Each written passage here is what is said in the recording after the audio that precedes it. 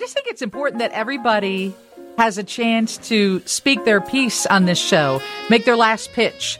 There are a lot of undecided voters. The election is coming up on Tuesday, and if one person does not reach 50%, then the runoff will take place in April. So just today, we've had a conversation with Brandon Johnson and Sophia King, and up next, Roderick Sawyer. Alderman Roderick Sawyer represents the 6th Ward, the very ward that his father represented.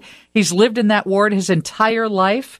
Your late father was the mayor of Chicago. Did he not tell you that this is a tough job, Roderick? That it's like, do you really want this? It is a very difficult job, and thank you, Lisa. I wasn't. A lot of people don't think I was an adult, but I was actually an adult when that occurred, and I did see it from the front row, and I did see how difficult it was. But yet here I am. Exactly. Call me crazy or whatever you want to call me, but yes, I love the city and I want to help. I've mentioned to every mayoral candidate that we've talked to that I wanted to focus on one person. That is a security guard who works in the building where I work and takes public transportation to get to work. She's in her 20s. She's concerned about violence. She said she's very concerned about the number of officers, but she wants somebody to do something to stop the violence. As well, she should be concerned about violence because violence is real. When we have that anxiety about feeling safe, that means you don't want to come out the house, you don't want to go to work, you don't want to enjoy yourself or avail yourself of all the great things that Chicago has to offer, and that's a problem. So what I would tell that young lady is that, under a Sawyer administration, you would feel safe on many levels. First of all, I've been proud to have been the architect of the most sweeping police reform in the country right now, which is the Empowering Communities for Public Safety, which we just implemented, and you will be voting on those in the upcoming election. And with that, that will give you community commissioners that are from your area that will have direct interaction with the police, and in turn, they will vote for a central committee that will deal directly with the police superintendent. And the end goal is to reestablish that bond between the community and the police and making sure that we have that connection so that we can assist them in solving crime and help get that number lower. But that might not be enough for her.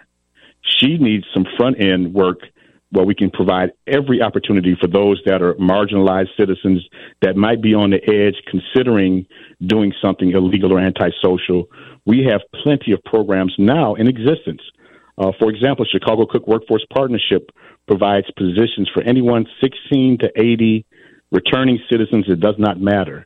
These individuals can go get training, go get job referrals, and get job placement. So we need both that front end and the security side with the police. We need both of those to be successful. And we also need to make sure that we're dealing with people as they are. So if people that have mental illnesses or drug and alcohol addictions, we make sure we send the proper people to those individuals that will get the service that they deserve. Still make sure Chicagoans, no matter what your issue is, we want to make sure that we take care of Chicagoans on all levels, at all issues, so that the young lady that's secured in your building can be safe and feel safe and be safe. And everybody in the city feels that. People who visit the city feel that. People in your neighborhood, your constituents, they live among crime and violence every single day. So you've got to hear that from them as well. We live it all over the city. It's not just, and actually I don't hear it as much here, but I do hear it all over the city.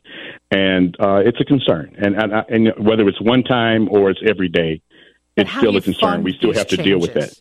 Where does the money come to fund these changes? Well, the change, you know what? Let's take for the police, for example. We have a budget for the police, which is our document. We have allocations for a certain number of police officers that we still have not filled. So that money's still there.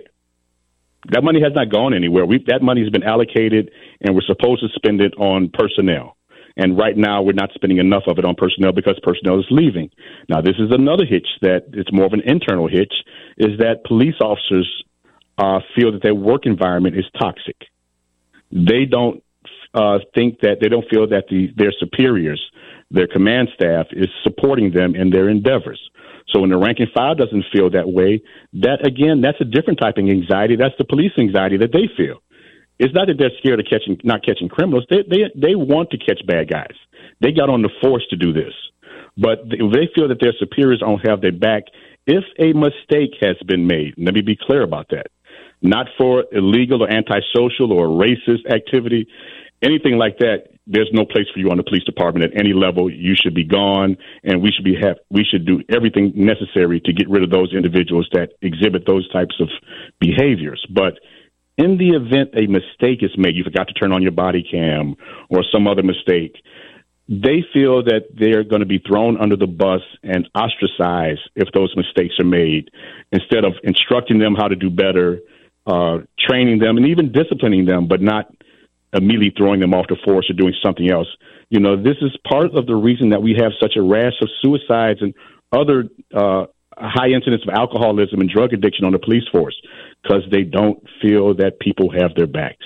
Alderman Sawyer, one last quick question. We brought this up with Sophia King as well about people that say, hey, maybe I like your message. I'm not sure you'll make the runoff. Not sure I want to give you my vote because of that. She identifies it, as many do, as voter suppression. It was something that Mayor Lightfoot was called out for last weekend because she indicated that they would divide the vote and that vote would go to Chuy or to Paul Vallas. How do you react to that? That was one of the most appalling things I've ever heard in my life. And I've been involved in politics pretty much, I'm 59 years old, and I've been involved almost all that time. And I was around when you talked about it earlier in the 80s when that same message was spewed during the 89 election. That's a false narrative that does not work. If you feel that you associate yourself with someone, don't look at the polls. Look at the person. Check their websites. Talk to them. Call them. Find out what their positions are on these critical issues and see if your positions align with theirs, and then make a decision. Don't make a decision on what the media tells you. The media is also interested in making money as well, and they make money off these advertisements that electeds give them. So don't fall for what they call the banana in the tailpipe. Do your homework, talk to individuals, find out what they're talking about, what their beliefs are, and what their true beliefs are. I live my life with integrity, and that's what I want to run on. Will you please give everybody the website where they can find you so that they can do that before we toss it to news? Certainly. Sawyer for Chicago. That's Sawyer, 4, Chicago.com. Please check us out. Thank you so much for joining us. We hope to talk to you again in the future.